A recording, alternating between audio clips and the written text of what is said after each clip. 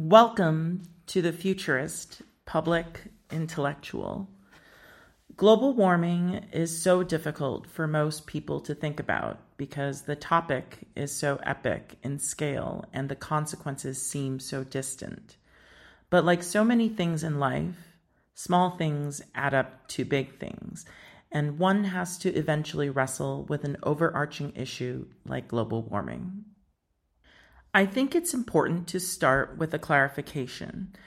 Global warming only looks contentious when one looks at it as a social issue. If one zooms out and objectively looks at the phenomenon from a species-neutral perspective, global warming is not really a concern. The potential consequences of global warming can be catastrophic, but it mainly seems catastrophic because we are being anthropocentric.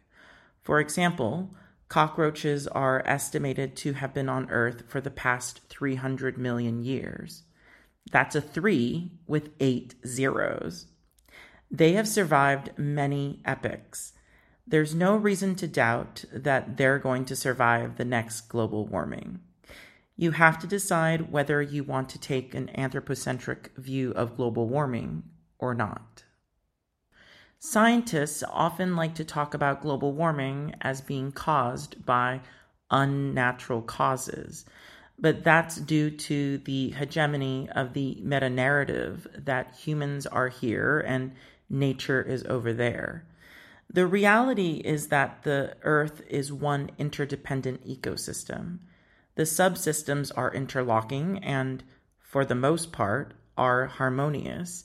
So if one species dominates and undermines the stability of the system, then the eventual downfall of that species is not necessarily surprising.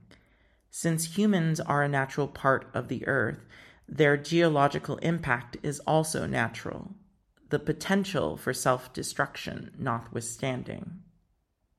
Despite climate science's best efforts, combined with an anthropocentric perspective, the reality of global warming isn't conclusive in the way that one would like. On one hand, according to NASA, the average global temperature has increased by at least 1.1 degrees Celsius since 1880, with most of the warming happening since 1975. This temperature increase is not theoretical since it's being calculated using actual measurements across time. However, compared to geological time, the data sample is rather small.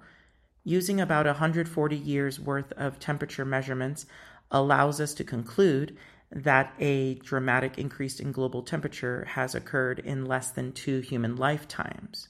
But on the other hand, it doesn't conclusively prove that the global warming we are experiencing is anomalous from a geological perspective. You see, even if it's true that the increased frequency and potency of the Atlantic hurricane seasons, the severity of the droughts in the western United States, and the snowlessness of recent winters can be definitively causally linked to the global warming of the recent past, it is legitimate to question whether anthropogenic global warming is significant in the vastness of geological time. The current geological period is referred to as the Holocene epoch, but considering that the Holocene is considered by many scientists as a warm interglacial age within a larger ice age, our current climate is what's actually anomalous. The Holocene epoch began only 11,700 years ago. Past periods of global warming have been followed by ice ages, and this pattern has persisted throughout geological history. So there's no reason to think that it'll be any different now, simply because the cause is anthropogenic. If we truly care about mitigating global warming, the difficult conversation that needs to be had is what to do about the contribution of human population increase. In a relatively short amount of time, the global population of humans has increased exponentially, simultaneously straining the Earth's resources. While Americans are regularly criticized as disproportionately using the largest share of the world's resources, what's interesting is that if the global population was significantly lower, it wouldn't really matter.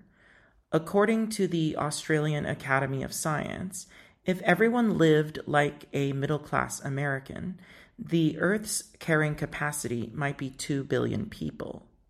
In other words, even if everyone in the world was as profligate as us, if we reduce the world's population by 75%, we could still be fine.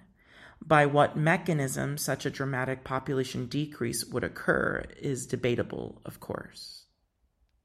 In the end, the reason global warming is a non-issue is because it is most logical to simply proceed as if global warming is real and catastrophic for humankind, even if anthropogenic global warming doesn't matter in the context of geological time. It still has the possibility of creating many weather-related problems in the short term. From an anthropocentric perspective, we should set policy to mitigate global warming. However, if you aren't anthropocentric, then don't worry about it. The cockroaches will inherit the earth, as they always have. Thank you for listening to The Futurist Public Intellectual.